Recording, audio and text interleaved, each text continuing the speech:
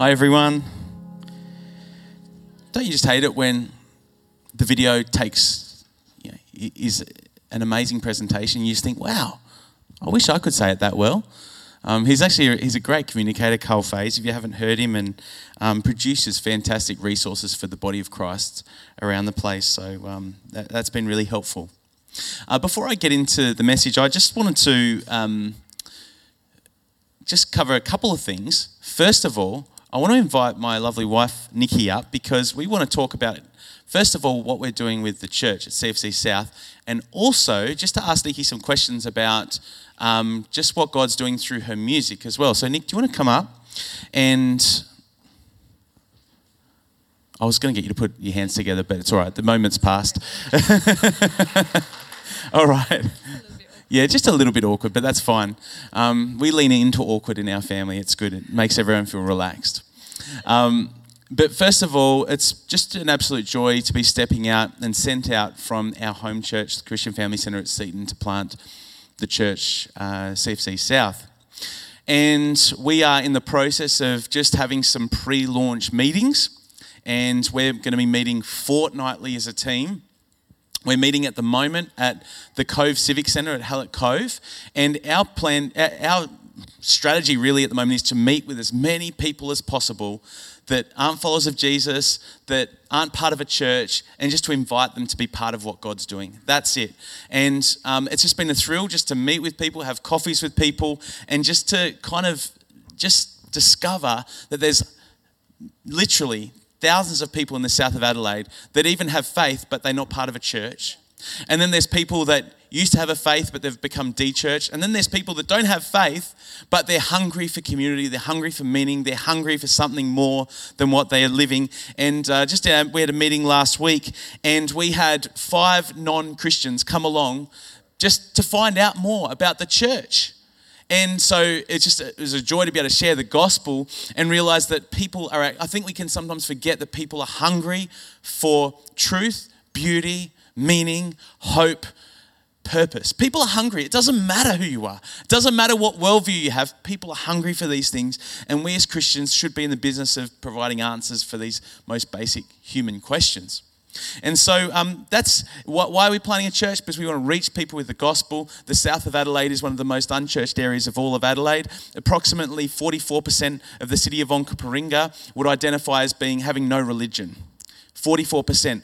To compare that to the city of Sydney, 23% identify as having no religion. 23% in Sydney, far more high proportion of people go to church. In a community like this, a high proportion of people go to church. But in the city of Onkaparinga, it's one of the most unchurched areas of all of Australia. And people don't realise that. Adelaide is the most secular city in all of Australia, outside of Hobart. But we don't really count them because that's Tasmania and that's not really part of Australia. But Adelaide is the most the most secular city, a major city in all of Australia. I don't know if you knew that, but it's true. And so we need lots of new churches. We need to turn that around. We need thousands of new churches in this city over the next 10, 20 years. And so we just invite you to pray for us. Join us. We are... Nikki and I we're hungry to meet with people that are friends and family of people in this church that they might live down south and they might not be part of a community of faith and they might not live close enough to this church to say this can be their home church. Hey, if they live close to here, invite them along here. We love this church. This is a fantastic church. Can I just say, I'm on the board of our CFC churches. I get to see the fact that the numbers of this church are up. The giving is significantly up. God is doing a new thing. And I just believe that over the next couple of years, God is going to do some incredible things in this church. We're cheering you guys on. We love you guys and the team you've got here. So invite people here. But you know what? If you know people down south and they're looking for a local church, hey, you know what? Give us their details and we'll meet up with them and just get to know them, because we feel like people need to be part of a church in their local community where they can grow in their faith, discover Jesus, discover community. So that's why we're doing it. I could talk all day on that. But so it's a joy to do that with Nikki and a team of fantastic people that have been sent up by Seaton. But all of our family centre churches, we give a a portion of our contributions to the CFC Church Planting Fund. So even though this church is being sent out, we're being sent out by Seton, all of our family-centered churches are participating in this church plant. So you guys, your giving is participating in us being able to launch this church. Isn't that exciting? The Hills Christian Family Centre is planting a church through your generosity. And so is Lefevre, and so is Hobart. And so I am so proud to be part of a church family, a family of churches that has a focus on local community, but also a focus on communities and cities and nations. And so thank you very much, CFC Church at the Hills. I better stop, otherwise I'll just monopolise talking about the church. So yeah, if you know anyone, just let us know. Have I said that? All right. Now, Nikki's going to play, after I finish speaking, I'm going to invite Nikki up to play some beautiful music. She's an amazing violinist, and she's put together this project called Sacred. And some of you have heard a little bit about it, but God's using it in incredible ways. And so, Nick, just share with us again, for those of us that haven't heard last time you were at the Hills, what's the big idea, the story of why did you put Sacred together? Thanks, babe. Thank you for having me, guys. It's really lovely to be here. It's like a second home for us. We love you guys, and you're a special church and your family, which is awesome. So it's amazing how you can be in a completely different building and different location, and things can be different, but yet there's a heartbeat that's the same. So we just love being here. And thanks also, David, for giving me the opportunity to share about Sacred. It's amazing how sometimes God just whispers something in your heart, and it can be completely out of the blue and not part of your plan, and then that actually be something that he invites you into a completely new plan and purpose for your life that you were ever expecting. And that has been my experience with Sacred. I'm a classical violinist. I've been performing, doing very sort of highbrow concerts for most of my life, and for many years I just thought that the calling of my life was to bring beautiful music to people. And I prayed and hoped that as I played these notes that people would feel a sense of the presence of God in my concerts. And awesome, satisfying, amazing work, and I loved it. And then I felt the whisper of God through circumstances. I was at a hospital bed of a beautiful dear gentleman that passed away, and it was his last days before he was dying. He was dying. He was in a hospice, and I went and I played some hymns and just improvised, which I call playing in the Spirit, where I was just playing prayers over him. And it was such an impacting experience in my life, where I felt such a tangible presence of God in the room, and also everyone else that was in the room sensed that presence. And it was this deep peace that I left this experience just going, this is how God wants it to be when someone's passing away. God wants them to be ready. He wants them to have a peace. They know where they're going. And even this gentleman, he was half praying and half speaking. It was like he had one foot in heaven and one foot on earth as he was crossing over. And the sad thing about that is it's really rare, and a lot of people die in intense amount of grief and pain and fear without hope. And so out of that experience, I just felt like God whispered to me, you need to just record what you did there. Just make that music so that you can at least give it to other people and they can use it in that context. And so I did that. We did it on a shoestring. And I thought, oh, no one's going to listen to this. It's pretty kind of, the whole heart behind it is, it's a bit hard to explain. And I thought, oh goodness, how do I even explain this? Is really for people that are dying. And as Aussies, we don't like to talk about death very much. So yes, it was a very interesting one. So without any expectations of what would happen with the album, it's been something that's just really caught on fire. I've been just amazed how God is using it. Certainly lots of people have been getting in contact with me, sharing really personal stories about how it's been used in the final days of people's lives. And particularly lots of people who aren't Christians, who are just playing the music, having the music played for them, and they're sensing that peace that I just think is the Holy Spirit. There's been stories of people who've got children with special needs, and also people who work in the industry of people with significant special needs, where they play the music and it helps to calm meltdowns and sort of anxiety attacks. People with anxiety who play it in their car as they're going to work, and it helps prepare them for the day. And then out of the blue, I got an email from a lovely chap called Peter Simmons. Some of you know who he is? Everyone knows who he is. And I didn't know anything about the work in Myanmar, and I got this email from him, and just reduced me to tears. And he shared about how this music is having an impact in Myanmar, of all places, and in a clinic for mothers who are having babies, and how it's bringing a lot of peace. And the mothers sort of just hang around and wait for the music. They just sit and listen to it. They don't leave until it's finished, and even the music's being played in one of the refugee camps over there, and I think the majority of those people are Muslims. I think it's just their stories that Peter has shared with me, and many of you are aware, because I know that many of you have actually visited, and there's a real heart for Myanmar in this church. It's just been amazing to hear that, just this little offering. To be honest, it was just a whisper from God, and I just felt, okay, I'll do it. And He's just using it in the most incredible ways. So it's a bit of that. Yeah. That's why I get her to speak, but she's better than me. So the CD is available. I think there's a few that you've got available. And so, you can see Nick after the service. I sell them for $20, and that's also because I like to give a lot away. So, if I'm giving for everyone that pretty much gets purchased, I give them away into the communities for people that can't actually afford them. So, the $20. I've got cash or card facilities. So, if you are interested in purchasing one, that would be so lovely. Thank you. Why don't you put your hands together for my better half? So that segues nicely to equality. I'm not sure how, but we'll make it work. So just a few things about equality. And that big picture that Carl Faze gave is so compelling, that really the Christian gospel and the way it has shaped Western civilization has been so good for societies and communities for 2,000 years. And the way that the Christian gospel has led to the flourishing of minorities and the equality of the sexes and races has been incredible. And so it's not just the resources we have in the scriptures, it's also the resources of the early Christian communities and how they were shaped in unique ways that were radically different to the pagan communities and worldviews of the time.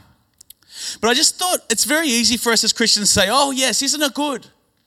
Isn't it good that we are people that are recipients of Western civilization, and isn't Christianity grand? Aren't we better than everyone else? And it's very easy when we talk about equality to stand at arm's length and say, isn't that good that we are the people that believe in equality?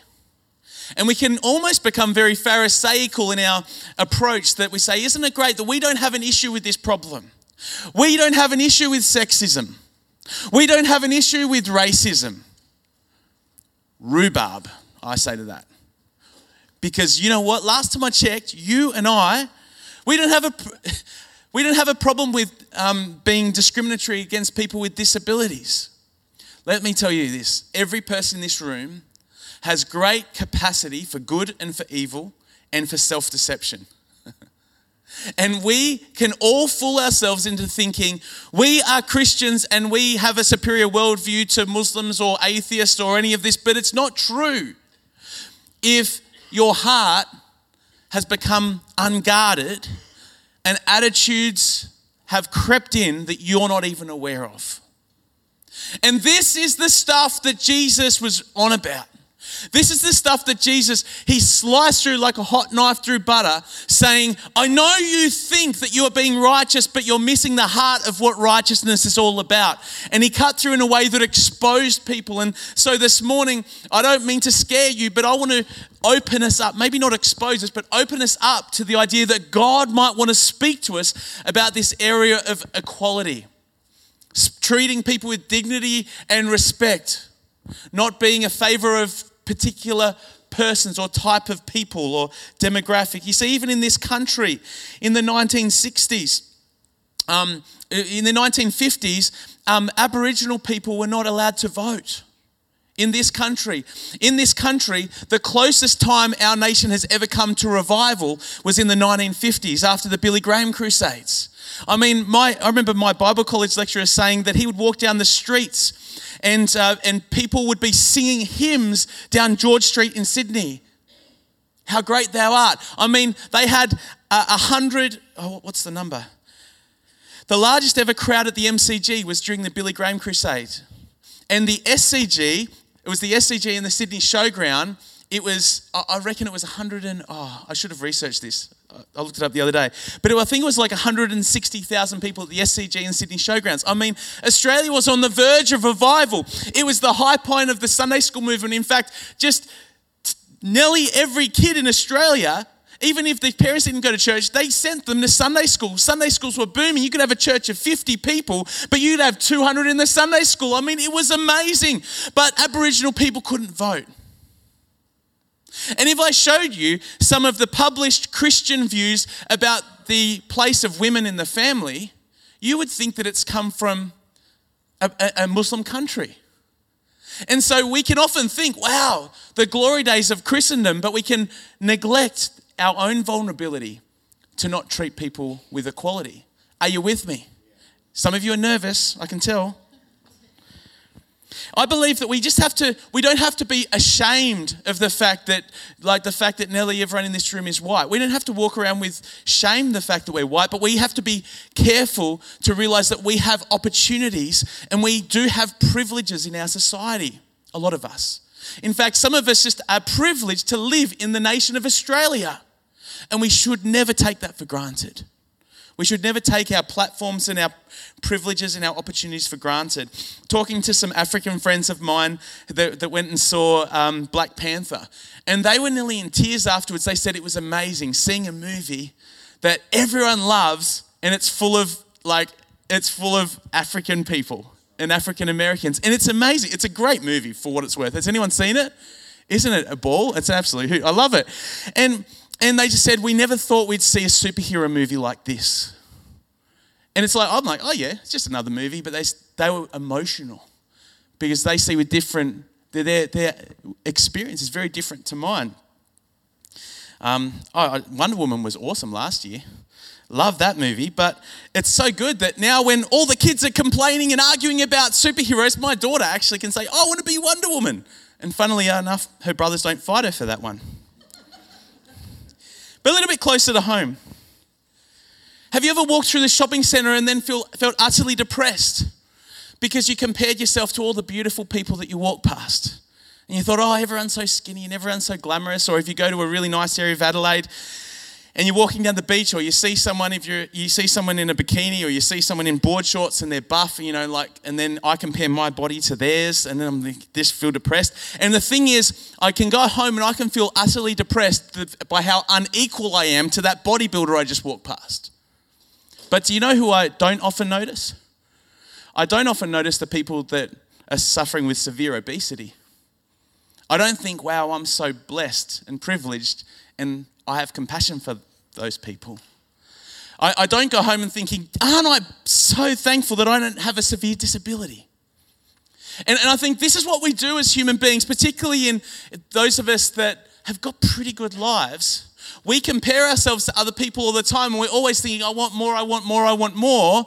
I want more equality, but we look around and we neglect the people. And do you know, there's one thing that's worse than discrimination. It's for people to be, what's the word? Invisible. So if you discriminate against someone, that's bad, but what if you don't even notice people? What if you walk past people from minority groups? What if you walk past people with disabilities? What if you walk past people that are going through people with severe mental health issues? And if we just walk past these people, what happens is, I feel like we miss some of the radical call to equality that I think Jesus would have for us. The early Christians, I could say lots of things about this. This is by a sociologist called Rodney Stark, who's the foremost expert on the way the early Christian communities turned the world upside down. Rodney Stark is not an evangelical Christian. In fact, I think he's an agnostic. This is what he writes. Christianity turned the world of social services upside down. Christians were their brother's keepers. At the end of the 2nd century, Tertullian wrote that while pagan temples spent their donations on feasts and drinking bouts, Christians spent their money to support and bury poor people, to supply the wants of boys and girls destitute by means, and of parents, and of persons confined to the house. What a heritage we have as the church. How did the church rise in the empire? It rose through looking after orphans and the elderly and those that were confined to the houses. Similarly, Stark goes on to say, in a letter to the Bishop of Antioch in 251, the Bishop of Rome mentioned that more than 1,500 widows and distressed persons were in the care of his congregation. What a testimony.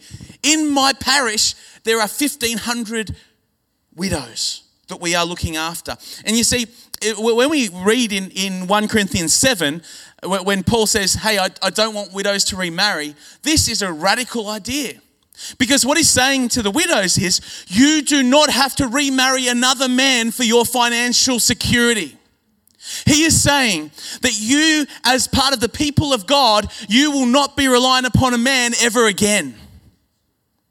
It is a radical call. And do you know what else he's saying? There were women of wealth and women of means that in that society, what would happen is if their husband died, they were forced to remarry. And when they remarried, even if they remarried a poor man, they would lose their wealth and that would shift to her husband. Did you know that? And there was one of the leaders of the community, what was his name? Augustus would fine widows if they failed to marry within 2 years. So you're a widow and you've got wealth, but you would get fined if you did not marry within 2 years. This was the system, and the Christians came along and said, if you are in Christ, you do not have to rely upon men anymore. You are part of our community and we will look after you. And what happened was those widows were women on fire, and they did the work of the ministry, and they looked after the orphans, and they did incredible things and set up hospices. And that's what turned the world upside down. It was amazing.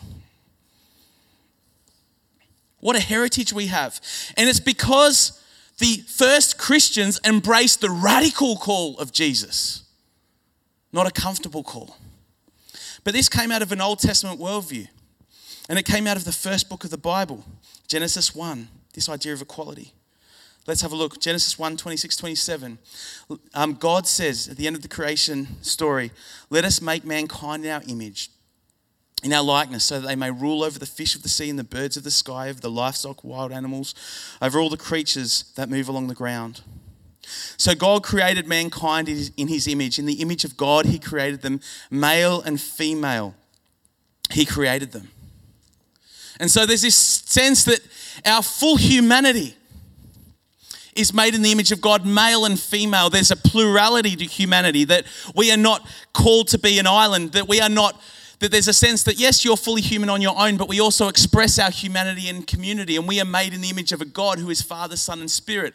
And out of love, out of that, what St. Augustine said was a community of love, or a relationship of love, God, the loving God, God who is love, created in his image with the capacity to give and receive love in community, and to give and receive love to God, Father, Son, Holy Spirit. It's an amazing picture. But this idea, other ancient Near Eastern creation accounts would record the gods creating human beings to be their slaves. And there's also other accounts of human beings being created that the gods would laugh at them, because that was a virtue in that era. That God would create you to laugh at you, that God would create you to be a slave. And here we have a counter narrative saying that you will be made in the image of God, that when you see humanity, there's something of God deposited in humanity. It is amazing. The dignity of the human being. Why do human beings have dignity? Because God says that you are fearfully and wonderfully made. Let's have a look at this scripture in Psalm 139. And as a youth pastor, I don't know about you, but when I was a youth pastor, this is the scripture I know the whole psalm. I memorized it when I was a teenager. And I have spoken this over many young girls particularly, but also over many young boys, because we need to understand that we are not defined by what we produce, that there's something in us, intrinsic, fundamental to us, that God says, this is who you are even when you were in your mother's womb. You have dignity, you have worth, and every human being needs to know this. And let me tell you, Christian Family Centre Hills, it's not just little teenage girls that need to hear it. You need to know this. Because, and people in your community need to know this. For you created my inmost being. You knit me together in my mother's womb. I praise you because I'm fearfully and wonderfully made.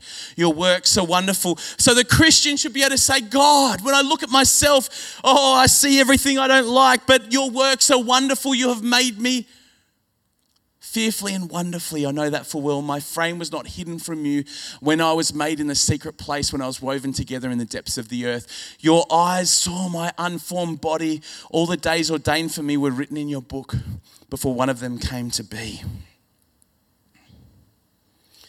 This means that whether you are brilliant, whether you're powerful, whether you're wealthy or poor or disabled, or unable to contribute in certain ways, you are of equal worth to God, and you are fearfully and wonderfully made, and He has purposefully put you on this planet. This is really important for us to know, because I think that when we have a revelation of our own value outside of what we can produce, we realize that there's nothing better or worse about us than the person next to us, and that they are valued and special and treasured by God. Let's look at this scripture. This is a really key one. Galatians 3:26-29. So in Christ Jesus you are children of God through faith. For all of you who were baptized into Christ have clothed yourselves with Christ. There is neither Jew nor Gentile, slave nor free, nor there is male and female, for you are all one in Christ Jesus. If you belong to Christ, then you are Abraham's seed and heir according to the promise. Galatians 3:26-29. You see, sometimes we as Christians, we can get very reactive to the culture, and there's a lot of talk in our culture about gender equality and racial equality, and I think sometimes we as Christians need to realize that the Bible doesn't use a lot of equality language. It mentions equality a couple of times in the New Testament, but not in particularly significant ways. But the Bible has a counter, like a third way or a different way of looking at things. And the New Testament is less concerned with equality and more concerned with oneness. Oneness. And that's what we have here. You see, imagine if I got a couple up here and I said, is there equality in your marriage? And then I asked if they've got children. I said, all right, well, you tell me who's the boss in your marriage. And then, like if it was my kids, they'd say, Mum is the boss. Definitely. And if I was to ask my kids, who does the most work out of my wife and I? And they would say, definitely, Mum. So like if the goal of marriage is equality, 50-50, then I'm in a lot of trouble. And so is half of this room. I won't say which half. I'm not being stereotypical. But get this. The goal of marriage is not 50-50. It's 100-100. It's that Christ loved the church and gave himself for her. And so we need to die to ourselves. And we say, till death do us part, I'm going to give to that person. Even if they fall out of love with me and I fall out of love with them, I'm going to commit to them because God is committed to me. This is a radical idea. It's a radical idea. And in any relationship, there are going to be seasons when one person has to give 70-80% and the other person can only give 20-30%. Now, if it stays like that forever, that can be problematic. But there are seasons where it can't be 50-50. Are you with me? And so the New Testament doesn't speak about no, I did the dishes last night and I took the kids to school yesterday, so to have fair equality, I'm not going to do that. Relationships don't work like that, but we have to have a profound revelation of who we are in relationship to each other. And the radical paradigm in Christ is that we are one. We are one. Oneness is even more profound than equality because it deals with the heart. If someone is pleading for their rights and I begrudgingly give them their rights, okay, I will begrudgingly give you a right. That is not as profound as saying you and I are one and connected and inseparable. We share a brotherhood and a sisterhood. It's like the identity shapes rights. If we just talk about rights in relationships, it's important. But I think even more important is the attitude of our heart and what we believe at a fundamental level about identity. You see, if someone gets discovered like the Princess is it the Princess Diaries? Where she realizes that she's a princess. See, when you discover that you have a royal identity, it changes the rights and the way you do relationship. In Christ, there is neither Jew nor Greek, slave nor free, male nor female. We are all one. Now get this. Is there male and female? Okay, yeah. Is there slaves and masters in the world today? Yes. So this is a reality. Jesus did not abolish the categories. They're still in our society. And I'm so thankful that because of the gospel, wherever the Christian gospel goes, institutions like slavery are dissolved and abolished. It's a fruit of the gospel. But these categories do not define the fact that we are one. We are one in Christ. It's not just about rights, it's about a fundamental identity. And if we believe that people in our society that are overlooked, forgotten, isolated, they have dignity, they have purpose, that they are our brothers and sisters, they might look different, they might smell different, we might have nothing in common, but until we can realize that they are our brother and sister and we need to give them the same dignity that God has given us, I think there's still going to be a lot of problems in our society in the area of equality. I want to finish with an amazing story that's really challenged me.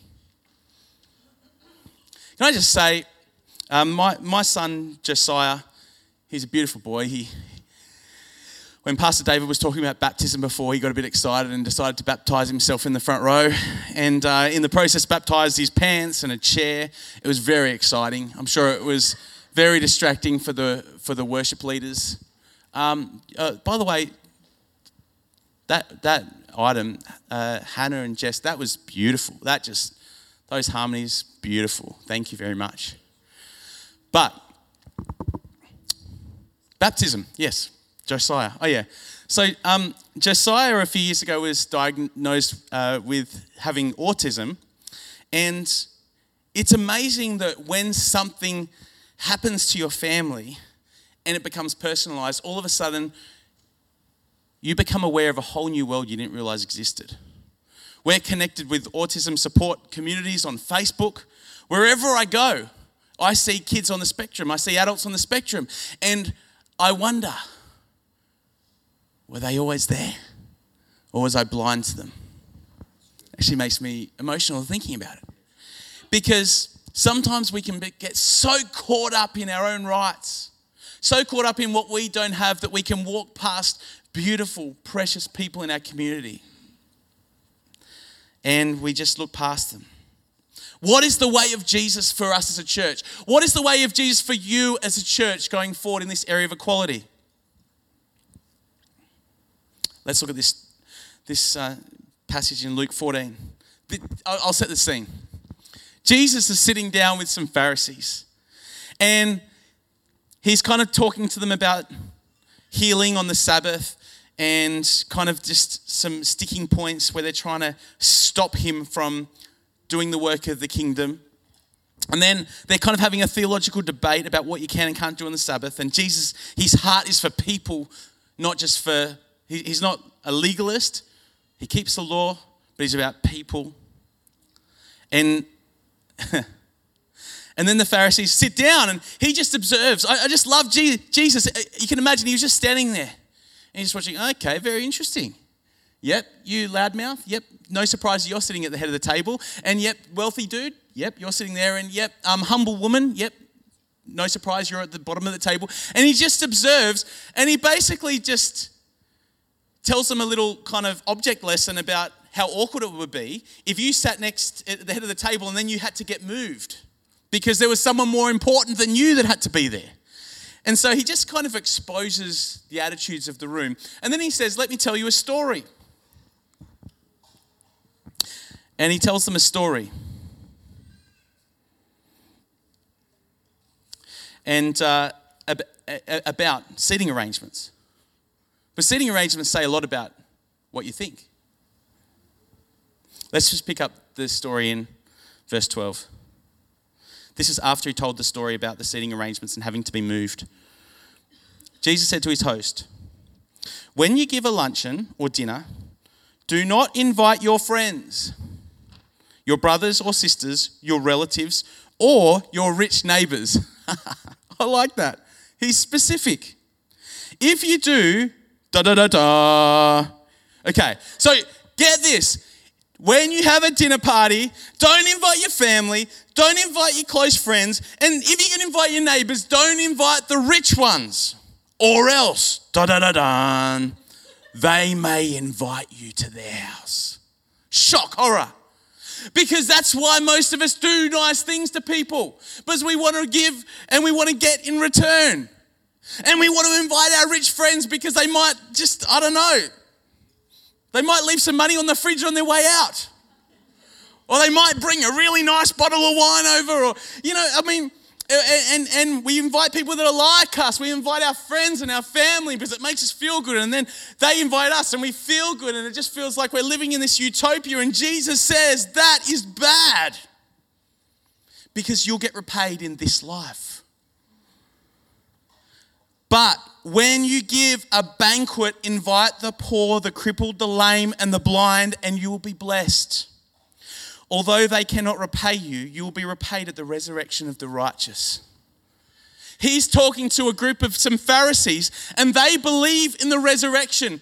They believe that there is this possibility of physical resurrection, and he is saying you are living in such a way that you don't believe in the resurrection. You are living in such a way that it's all about here and now and pleasure and comfort and happiness, but you're not living for anything bigger than that. And he said, if all you live for in the blessings of this life, then that is not a blessing.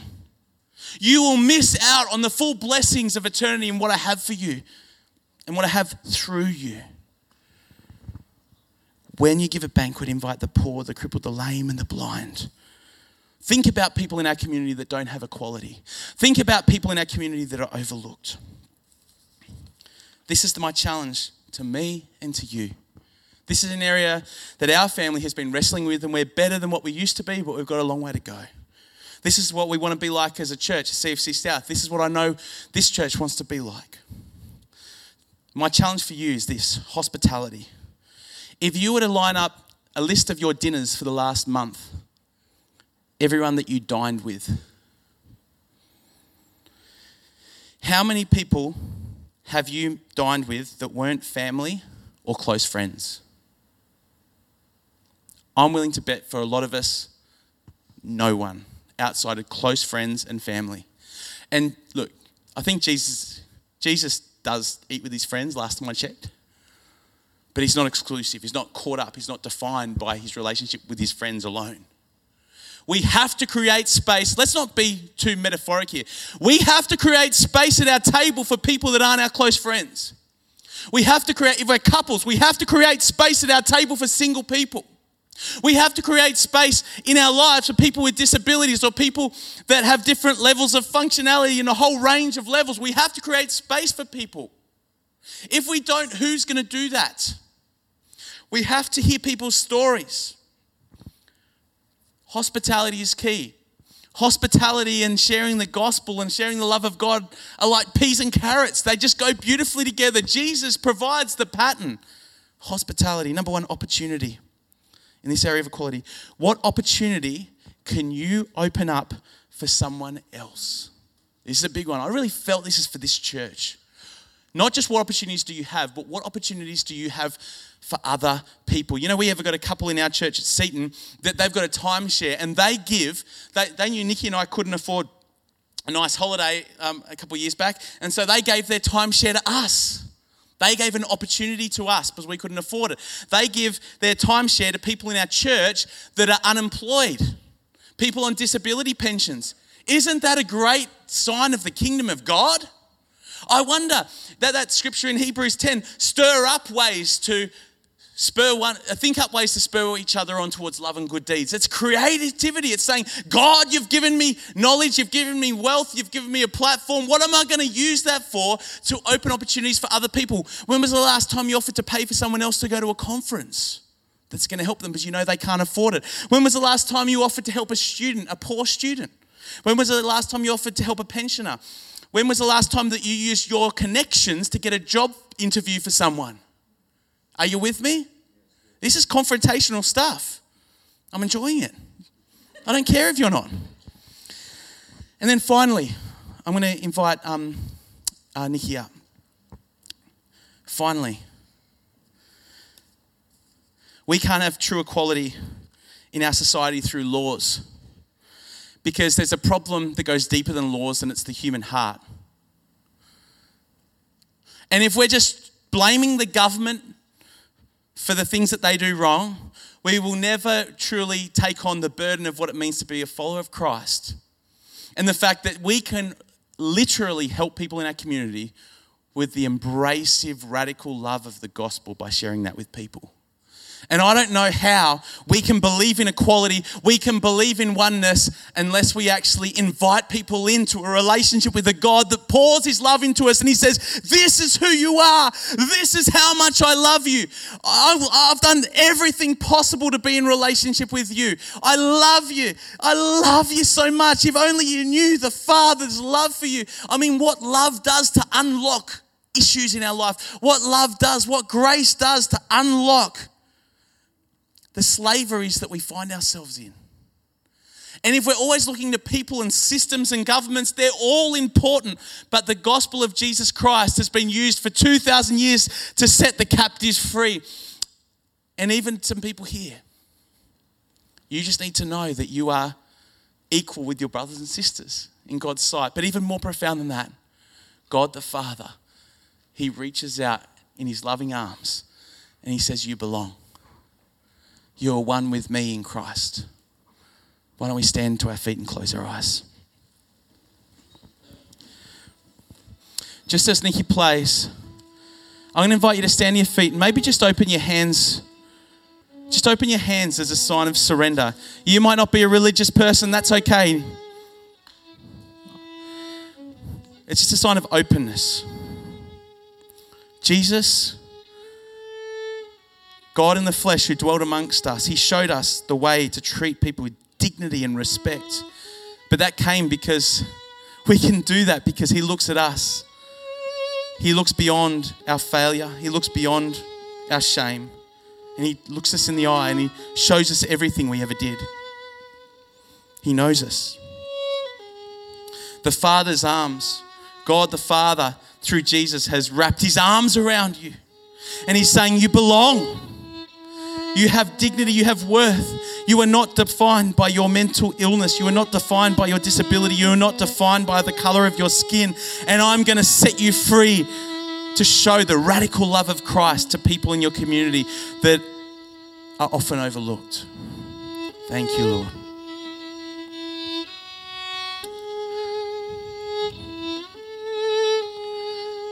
Thank you. I just want you to imagine right now that there's a table and Jesus is sharing a feast with his friends. At this table, he has people that have betrayed him at this table. But he says, you can belong at my table anyway. He has people at this table that have let him down and have deceived him. And he says, you can belong. There's people at the table that feel sick with their sin and their unrighteousness. And he says, come to the table. There's a place for you here. I want you to think about the people in your life that are the most far from God, the people that they might feel like they're a million miles away from God. And I want you to imagine Jesus moving a chair back and saying, there is a place for you at this table. Oh God, I thank you for Jesus. I thank you that he has made a place for us. I thank you for his grace and his mercy in our lives. And if you're here and if you've never received, just as every eye is closed, if you have not received the love of God for you, if that picture of a table that Jesus, the man who lived and died and rose again, imagine if he was here and he had a table place for you and he says, come and be with me. You belong in my presence. I have forgiven you. I have set you free by what I did on the cross. Just acknowledge that you need me. If you're here and you need to receive that, just say in your heart, Jesus, I need you. Jesus, I need your forgiveness. Jesus, thank you for making a way for there to be a place at the table for me. Thank you that I can belong to you as my Savior. Thank you I can belong to God the Father. And I am one with my brothers and sisters around this table. I belong to the family of God. Hallelujah. Thank you, Lord. Thank you, Lord.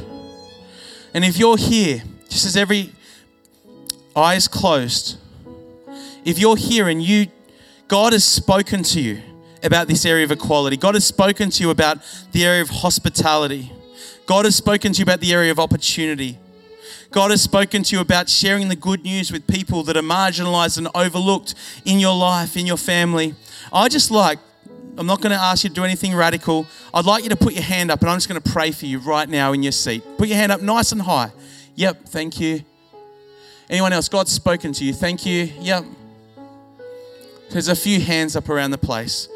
Father, help us to be people of hospitality. Help us to align our lives with the heart of Jesus. Help us to give opportunities for those from people that don't have the opportunities we have. May we leverage our opportunities to help others. May we not just help people with practical works, but may we share with them the love of God that inspires our good works so that they may know that they are loved as well.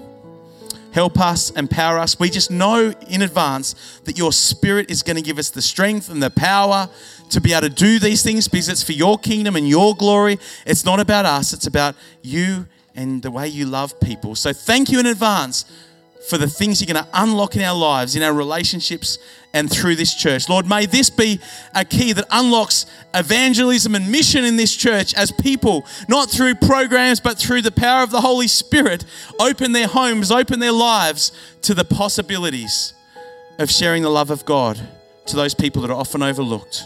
Thank you for this opportunity. Thank you for answered prayer. And we look forward to seeing what you're going to do in Jesus' name. Amen. I'm going to hand over the